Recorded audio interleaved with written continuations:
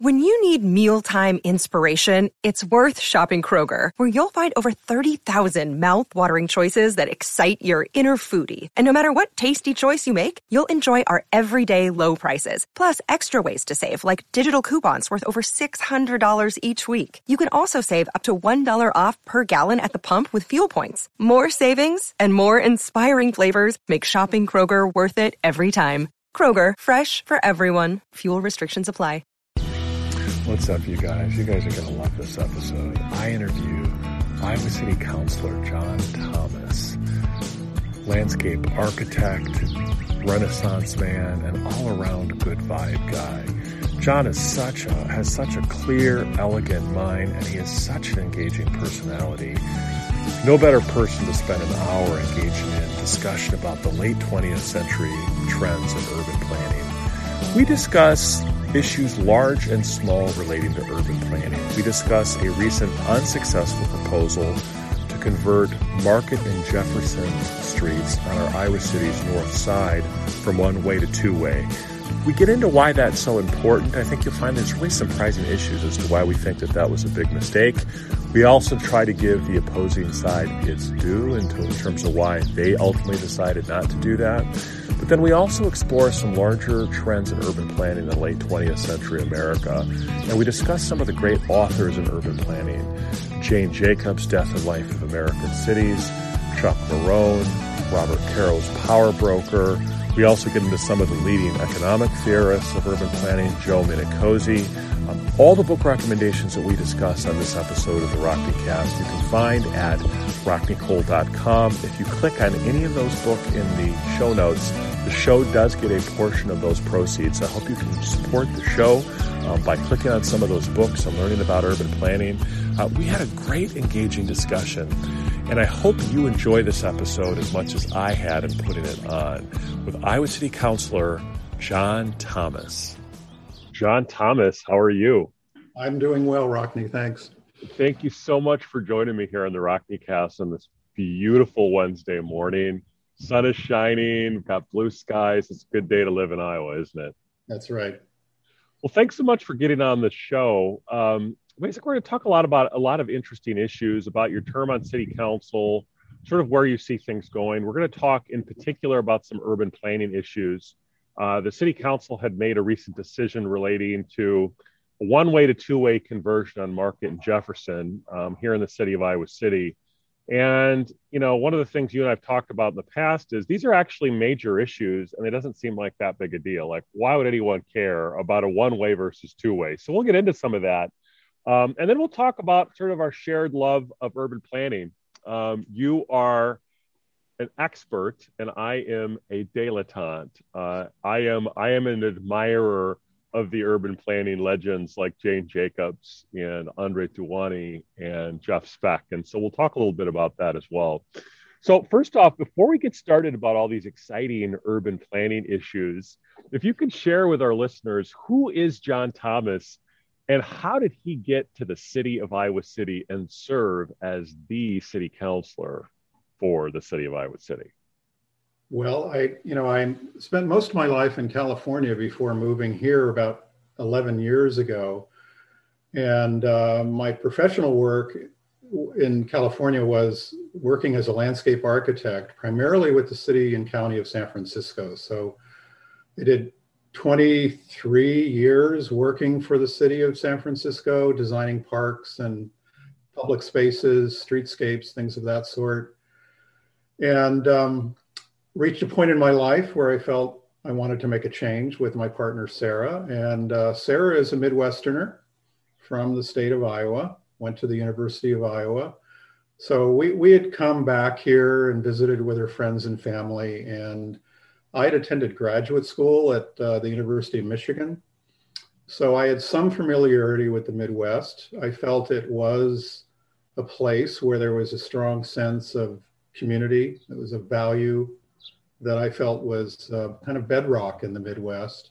Mm-hmm. And so that aspect of the Midwest really appealed to me and sort of tied in with my interest in, the common welfare. My work as a landscape architect was designing community spaces.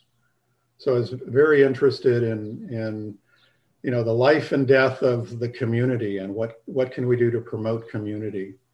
What made you so interesting to me is that one of the things we've really struggled in the city of Iowa City is precisely that. As the community grows, how do we keep it livable? And I think that's been really one of the key challenges that the communities face. How do we keep these dynamic, unique neighborhoods and, being inclusive, increasing our density, while at the same time making it a nice place to live? And so I think that's what made me drawn to your work, is that you have those credentials and you both have the theoretical construct, but you also have the practical experience, like in the city of San Francisco. Yeah, and what's been interesting, and you mentioned the some of the traffic law related issues that I'm finding intersect with urban planning. But what I have found and was reminded by with the recent vote on the one-way systems was Iowa City is made up of a fair amount of suburban development around the perimeter. With a kind of traditional city urban core. And in a sense, they're two separate worlds. They really live, those who live in the suburbs live in places which are more auto-oriented. Those who live in the center at least have the option of walking and bicycling as a means of getting about town. And I think there's a certain amount of conflict there in culture that I'm trying to I'm trying to bridge those two. I think the issues of safety apply to both the outer edges and the center of town. I think they're more critical in the center of town because we have higher traffic flows. The speeds tend to be a little bit higher. So there are a number of issues which I think are unique to the center. But certainly traffic safety is something that I think applies to the city as a whole. But I'm finding there's a certain amount of resistance to that, as we begin to explore it. There is. And I think the issue with suburban development, as I indicated in our opening, both you and I are a really big fan of Andres Duany. And he, sometimes is viewed as a critic of suburban development. But one of the things that I've heard him say is that it's not that suburbs don't work on some level when you are there, or when you are in the house and you are enjoying your, 4-bedroom, taupe interior with blonde balsam wood floors, they work in a certain way. And those neighborhoods, they can be very family friendly. So it's not that they don't work on some level when you get there. The issue is, what is the cost to the community in terms of the horizontal infrastructure? And what is the cost in terms of the infrastructure in terms of your streets? You need to get one ways out there because people want to get there as quickly. The stress, the environmental cost, and I think we're exceedingly see there's also a little bit of an undertow here that they can be very segregated neighborhoods, sometimes intentionally, sometimes not. So it's not just a question of you say tomato, I say tomato. These are some major issues. Duany is very pragmatic about that. He always talks about it's not a question of either or, it's a question of allocation. What kind of community are you going to have? So I think that sort of sets the stage for this issue that we have in the city of Iowa City, where it seems like a relatively banal issue, converting Market and Jefferson from one-way to two-way. I mean, who the hell cares? Like, why should we even care about that? So if you could just set the stage, tee it up for our audience, what was the proposal and sort of what was the thought process behind it?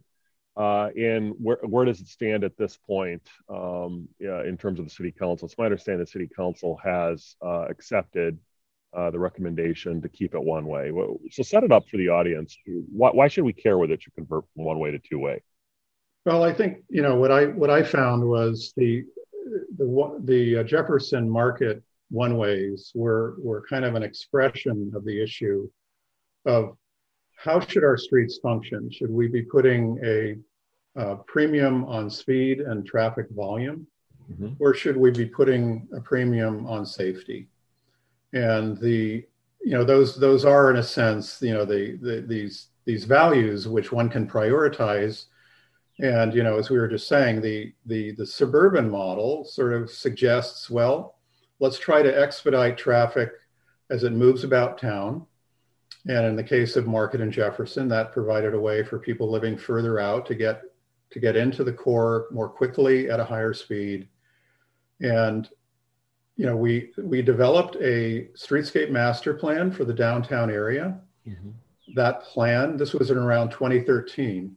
The plan did emphasize that the priorities for the streetscape master plan were safety and infrastructure.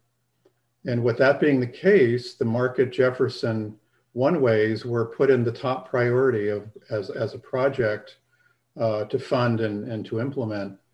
That was supported also by the downtown district, because you have the Market Jefferson couplet run on either side of Northside Marketplace. So the Jefferson Street one-way, in a sense, is a kind of a barrier between the downtown and Northside Marketplace.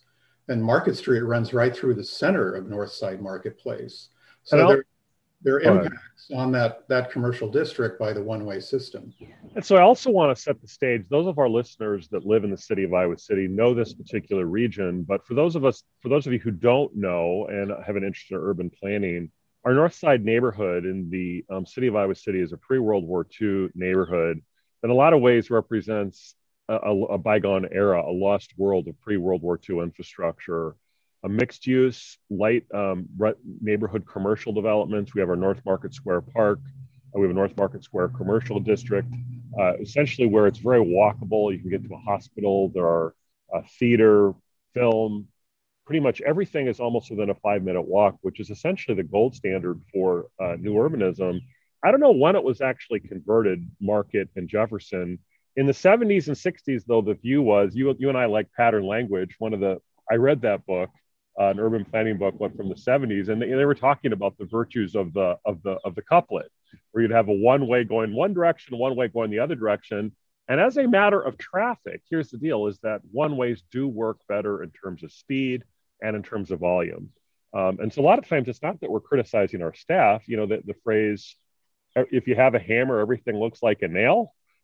If you want to move traffic and you want to move it fast, you do it one ways. But if you're thinking about other things, there are some concerns there. So if you could just sort of highlight what you think the virtues of a 1 to 2 way impact would be on the district. Right. What would be the benefits? So we had this on our work session agenda, last week, and I tried to identify what I thought were 4 reasons why this conversion was important. First of all, the issue of safety. When you have multi-lane one-ways, meaning 2 lanes in our case, that does tend to increase traffic speeds, as drivers will tend to jockey from one lane to the other, trying to find the empty lane, shall we say.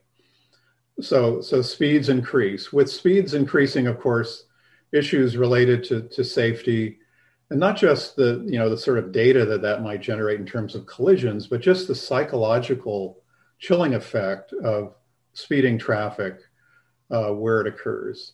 A second issue that is typically associated with one-way systems is they degrade the adjacent properties.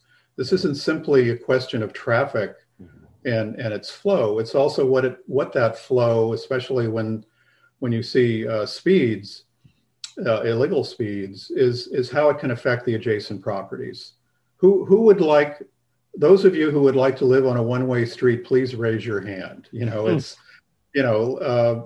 I hear this all the time because they run through the neighborhood in which I live. Dodge and Governor, which are a north-south one-way system, Market Jefferson, which are an east-west system. Those who live along those streets, their lives are degraded, whether it's residential or commercial.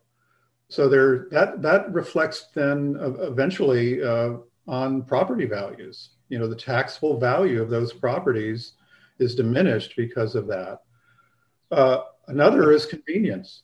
You have with the one-ways, and the conversions, we have been making progress on that. We converted back Washington Street downtown. Mm-hmm. We converted a portion of Dodge and Governor south of Burlington. So we've been eliminating kind of on a more block by block basis our one-way system.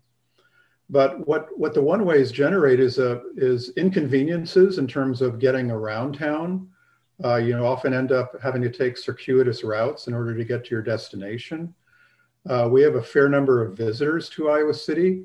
They're not expecting these one-way systems. You see traffic going the wrong way pretty regularly. I talked to a sales clerk at John's Grocery at the corner of Gilbert and Market recently and asked him, what do you see out there? And he said, oh, I see a car maybe once an hour going the wrong way. Wow. Which is an exceedingly high number. Which is, so the term I've come to use with the one-ways is they don't self-regulate, especially in Iowa City, because they're kind of unanticipated. There's really no need, given the volume of traffic we have in Iowa City, to go to a one-way system. We can easily handle the traffic flows with two-way traffic. The fourth issue, which you touched on at the beginning, and I hadn't really had this insight until we had our Black Lives Matter conversation begin roughly a year or so ago. And that is that when streets do require policing for whether it's speeds, traffic going the wrong way, whatever the outcomes are that are disruptive, that requires police presence. The more we can have our streets self-regulate by designing them so that they function properly, that the speeds that we see are precisely what we want in terms of our speed limits, that should be our goal, because then the need for policing, the notion that we can simply prevent traffic stops by not needing them in the first place, is precisely what we're trying to do with our mental health response. Get the police out of our engaging in those members of our community that may have mental health crises, get the right professional to address those needs, prevent the police from having that interaction. The same thing could be applied to traffic safety. Just get them out of the equation. They have better things to do than enforcing traffic laws. Absolutely. And you think of all of these, stomach-turning incidents in the United States, when they arise out of someone speeding 35 in a 25, or one could easily imagine going wrong way, the number of times, we all want the maximum amount of freedom that we can pursue our happiness in this country, and the minimum amount of government approach, confrontation, consistent with us all being able to secure those blessings that we have in terms of freedom and moving around and enjoying our lives without being, irritated by law enforcement. Let's build it into the infrastructure. And the number of times when I was on city council with you that we had to have a speed bump in an area where the street was too wide in the first place. Right. Whereas you go to our, the other neighborhood that both you and I love is Longfellow. And every time I walk there, I'm probably going to walk with the dogs afterwards. They have narrow streets. So, I've never seen a cop in the neighborhood. And they always drive at a reasonable speed. It's like magic how this infrastructure works.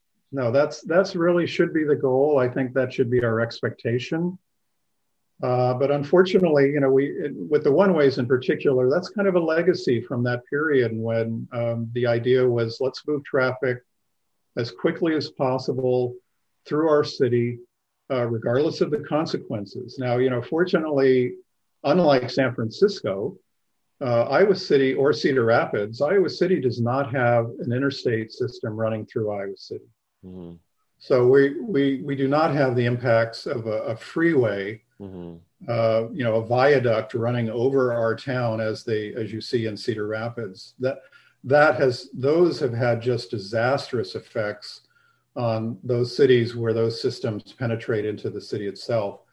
We do have our state highways. We do have our couplets.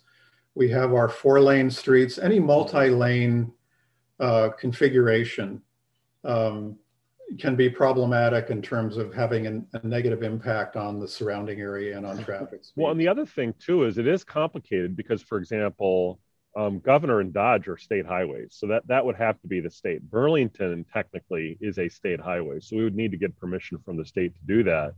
But I think what was frustrating for me, having served on council and now for you, is that Market and Jefferson are city streets, totally within our control, totally subject to our jurisdiction, and already on the agenda. So to tee it up a little bit more for our listeners, this was not a situation where city council directed staff to change. Staff, for whatever reason, felt they wanted to just change it. And then the question is whether the recent decision that was made, whether city council would overrule a staff recommendation. So I don't know if you could identify, let's try to give the opposing viewpoint their due. So you and I are both advocates for 1 lane to 2 lane conversion, but let's articulate what were the proffered reasons not to convert from 1 way to 2 way, and let's try to give them their due in terms of that point of view. Well, what kind of was described by staff as the primary reason for deferring basically on this project was the cost of changing out the signalization, which had not been identified in the original estimate for the project. So it increased in cost. That was the primary reason. The staff wasn't saying they didn't support the concept, but they felt the cost didn't warrant proceeding with it at this time. But that sort of speaks to me about the downtown streetscape plan, which, again, what is the purpose of this plan? What are we spending our money on as far as these streetscape improvements? And where are we spending them? And I don't want to get into the details of that, but it certainly suggested to me that those funds, given the dysfunctionality of the one-ways on Market and Jefferson, and the fact that these were not betterments, these were not aesthetic issues we were addressing with this increase in cost. This was basic infrastructure. The fact that they needed to be replaced was because they were installed in the 1970s. Anyway, yeah. I mean, they needed to be replaced. In fact, arguably, it was deferred maintenance that they hadn't been. So, given all the benefits that I think all of us can acknowledge are there, at least for most of us. Again, there are people who feel that that benefit in terms of the traffic flow is something they want to preserve. We heard that from at least one council member. That is something that we will be dealing with, and it sort of gets back to what I was saying earlier. There are different values, value sets that you see in Iowa City that I've always hoped, and this, getting back to why would I want to serve on council? The idea was that we should be able to find remedies and solutions to our challenges that you were describing. How do we grow? How do we address these issues related to the use of our public right-of-way? We should be able to find remedies to that where we don't have winners and losers. That was always my goal, that we should try to find ways in which everyone gets something, but no one gets everything was really my mantra. Almost to keep things in a state of balance. If you think about, there are certain cities, and I won't name any particular cities, but they tend to exist a lot in the Midwest, candidly, where you get a hollowed out inner core with beautiful pre-World War II neighborhoods, sort of in a state of disrepair, and then a semi-functioning suburban edge that sort of works, sort of doesn't.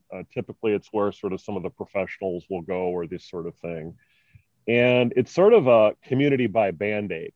Now, Iowa City has been able to sort of delay some of those traditional urban pressures because we have the University of Iowa, which has kept a certain amount of vigor in our core neighborhoods, but it's still exceedingly difficult to maintain these treasures, in part just because of the rental pressure, to keep it livable for downtown. One of Nora's good friends lived on, I think, Governor, and I think they loved the historic neighborhood, but I think it was just too loud. So they just couldn't. And, we understand there's not always going to be a ton of families down there, but I think that's always a key challenge. In the intro, we talked about Andres Duany. And one of the things I love about Andres Duany is that this new urbanism that he was really one of the leading founders of, he really pushed back and other new urbanists to this notion of the goal of urban development is to just get as far away as you can from the city. And he went back and said, no, these towns, if you look at one of his early videos that he did, I think like the late 80s, he basically compared, like I think it was a suburban district with an old New England town. And he just marveled at the way these neighborhoods sort of evolved with corner grocery stores and mixed income where they didn't even plan, and these neighborhood commercial districts. And the city of Iowa City has all of those treasures right there. They're already there. And it's just a question of letting them reemerge. And there's some exciting trends to keep these little treasures to keep them blossoming again. Like, for example, we have the Thomas Meat Market. We have, essentially on Summit Street, we have the bakery that we have there. So I think that's really the challenge, and to make sure that we don't squash these little gems from reemerging with parking requirements and all these sort of mistakes that we made from the 60s to stop those sort of trends. I don't know if you wanted to sort of comment a little bit on, Andres Duany and what he means to the city of Iowa City. We also like Jeff Speck. And he wrote Walkable Cities. I don't know if you have any comments on that in terms of the city of Iowa City. Well, I do. I mean, one of the things you mentioned with respect to land development patterns is one of the core concerns that has been identified with the low density auto-oriented development form is the cost of it, as well as the environmental impacts of it, being so auto dependent. So if we're trying to reduce our carbon emissions, clearly developing communities which are auto dependent isn't really the right way to go. But I would say first and foremost, my principal concern at this point is the financial burden that that type of development puts on Iowa City. Another recent development, and you were on council when I raised this concern, and that is our pavement management system up until recently had really not evaluated the cost of our roadway system to Iowa City. And I had raised concerns that, from my observations, we weren't going to be able to maintain that system by simply relying on our 5-year capital improvement program to make sure that they were in good repair. Eventually, staff agreed that, we probably need to get a better understanding of what our maintenance needs are on our roadway system. And that report was just recently released. And I thought it was very interesting in that what it revealed, and this is kind of the importance of another important voice on this matter of urban planning and the economics of urban planning, strong towns. Yeah, Chuck Rohn, I love Chuck. Hopefully Chuck will listen to this. I'll tag him on Facebook. The cost of our doing business. What the pavement management plan revealed was that the condition of our roads, particularly in the center of town, are in really bad shape. Partly because this is the oldest part of town.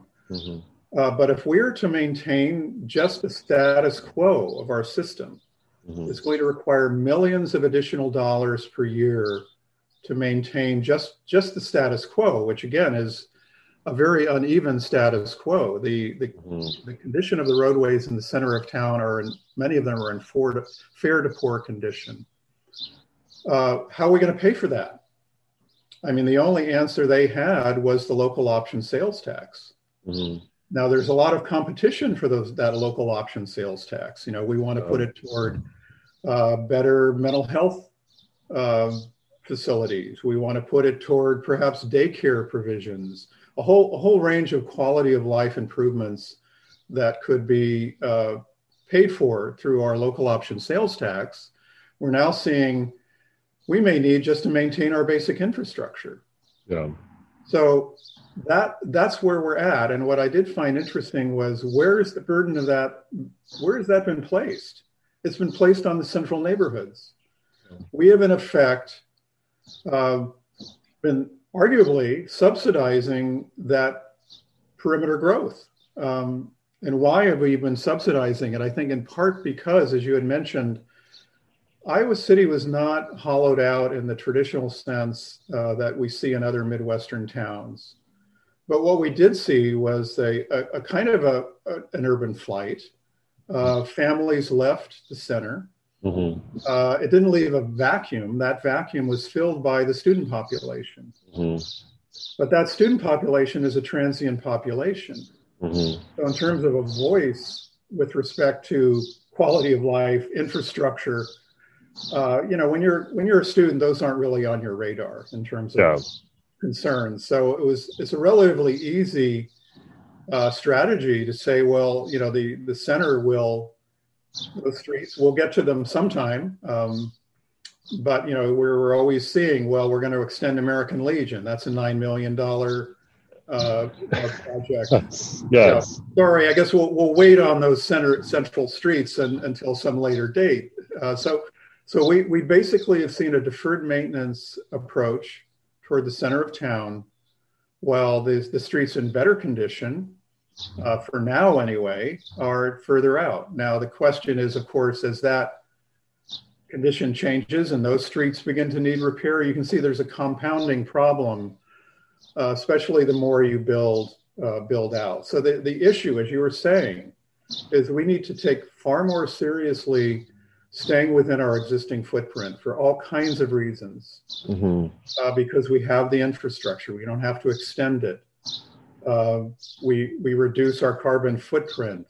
We can create more diversity. As you had mentioned, the suburbs tend to be segregated by income. There is very limited integration that you can find in our suburban subdivisions. So, yes, as you said, if you can afford to live in the subdivisions, and when you get home, life can be good, but there are all kinds of consequences in terms of the general welfare that flow from that land development model. Absolutely. And I just think that is really one of the challenges. And you would mention that, for example, $9 million, and that really is all council is a series of competing choice about how you're going to exercise your vision and the values with the resources that you have. And it's really trying to recalibrate. I don't think we're saying that we're never going to have any new neighborhoods. I think you do need to have a certain number. And, again, I'm not totally anti-burb. I mean, I think there are people that prefer those. I think it's good to have them as an option. But you cannot have an unbalanced teeter-totter. And really what makes a place unique are these old historic neighborhoods. And you can build them anew too, by the way. And I think we have made some progress that it's not necessarily either or in our South District. We are incorporating some of those principles of the old historic neighborhoods to a newer neighborhood. So I'm really excited to see how that plays out over the next 10 to 15 years in our South District. And I think that illustrates that it's not necessarily an either or. We can recover, and that's what the new urban is. They do a lot of new developments, like Andres Duany is still hired to do new plans. And a lot of those newer neighborhoods do work. And in City of Iowa City, we also have the Peninsula, which sort of demonstrates what that looks like. Although my pet peeve is, I've always said of the Peninsula, it's new urbanism without the very thing that makes something new urbanism, which is walkability of the rest of the community. It's sort of walkable when you're there, but it's sort of like a suburban new urbanism. But that's sort of maybe a topic for another podcast. But those are good examples. The South District and the Peninsula are, in effect, the idea is that you're creating a sense of place and a more compact, not so much as you had said, rich in terms of destinations, because of the Peninsula's location doesn't lend itself that way. But the yield, and this gets back to the economics, the yield of the Peninsula is considerably higher than in a traditional subdivision in terms of taxable value. Because it has, that's a lot. Go ahead. We do have to pay, the term that's used here is you have to do the math. Yeah. Growth in and of itself is not necessarily beneficial to a city. It's really important to understand how we grow. What are the values, the taxable values that they generate? How do they address equity? We are living now in a time when there's more than one bottom line that we need to be paying attention to. Exactly. That makes the development process somewhat more complex, but I think that's essentially our mission now should be to understand all of these factors as we grow, whether it's internally or through further growth on the edge. And I wanted to give a shout out to Joe I think it's Joe Minicuzzi, right? Minicozzi or Minicozzi? Yeah, Minicozzi and Chuck Marone, who have really done this. It is a question of choices, but I think a lot of times, the narrative in terms of the exurban development is just growth, and who doesn't want to grow? Like, that's good. But as Marone brings out in Minicozzi, is that, there's a lot of things that grow. Your infrastructure responsibility grows. So, if the trade is I get some temporary value on the front end with a huge long-term liability that I may shift off to future generations, you can see how the individual developer would like that. You can see how the city councilor would like that, because the tax revenues go up, but all you're really doing is you're kicking this huge infrastructure liability down the road, and it's more expensive to provide low density infrastructure in terms of your sewer, your streets. The tax dollars just don't add up, and that's why cities find themselves in this difficult situation. So it's an interesting topic, and I think that it's a topic for which you need a background. So what I'd want to do is, I think we have about 10 minutes left here before we need to hand off the computer. Before we move on, I did want to mention in terms of Joe Minicozzi, and it sort of ties to sources one can look at. I just recently looked at on YouTube. Joe Minicozzi made a presentation in St. Paul, Minnesota, where they did a geo accounting of not only St. Paul, but the county in which it's located. I think it's Ramsey County. Mm-hmm. It's really probably best if we were to do a kind of a geo accounting, to do it for Johnson County as a whole, because we have Coralville, we have North Liberty. I think they need to understand the importance of doing the math as well. But anyway, that's a reference. I would encourage anyone interested in this idea of geo accounting. This is a very recent presentation he's made in a Midwestern town. I think it's relevant to our situation. Absolutely. And so I think it is good. Urban planning ultimately is an abstraction. At the city level, it's done by the professionals, but the public is sort of the third estate. We have to sort of get what the issues are. So it's important that we do know. And I'll just start off with one book recommendation I love is Jeff Speck's Walkable City. I think is a short, compact book that will really give listeners an idea of what the issues are in a short, engaging, and readable way. Do you have any other recommendations for urban planning books to sort of get people up to speed on what the issues are? Well, I'll just second what you said about Jeff and add that, I think his book is probably the best one-stop primer on, the important considerations in creating the walkable city, which is just shorthand really for, it isn't literally walkability in the sense of pedestrian activity. It includes transit, it includes biking. Public health. Iowa City could easily be a very bikeable community where you could reach most of your needs or meet most of your needs within a 10 to 15 minute bike ride.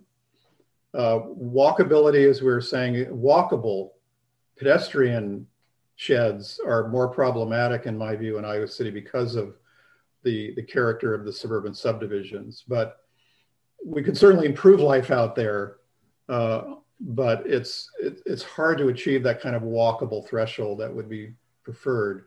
So Jeff Speck, not only Walkable City, but his follow-up to that, which is called Walkable City Rules, RULES, where he gets more into the implementation. And there I would just emphasize, because you and I have had conversations about this, there's a tendency with the concept of the walkable city to cherry pick what rules, so to speak, one implements. In other words, we've talked a lot about the 10-foot lanes. Well, that's important, but if your block size is too large and the distance between intersections is too great, you're probably going to find that you're going to have illegal speeding anyway, even if the lanes are 10 feet.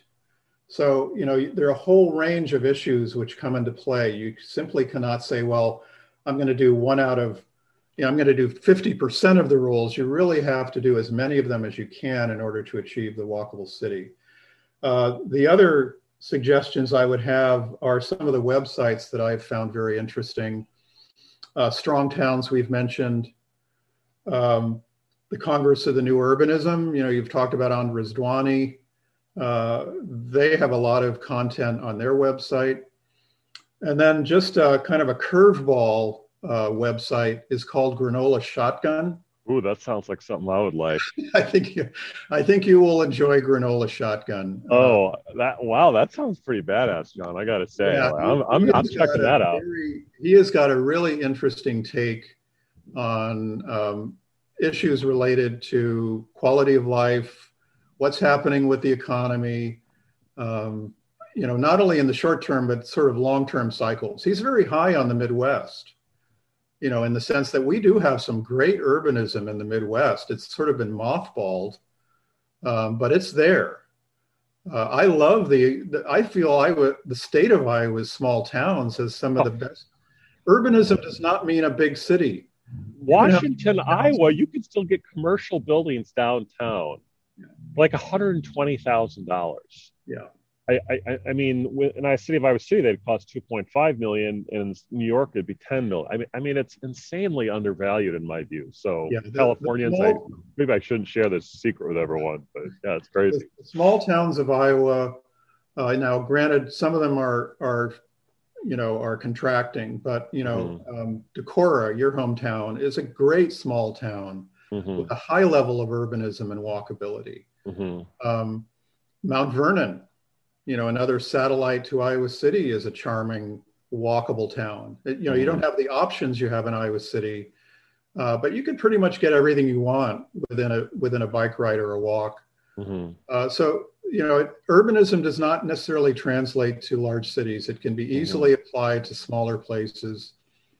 So those are, anyway, some examples of websites that I think are very stimulating, draw really good. The other thing I would emphasize, they draw very good followers, people who are contributing content in their comments. It's very, very good stuff coming out of there, not just on their end, but on the people who comment on the pieces that are listed.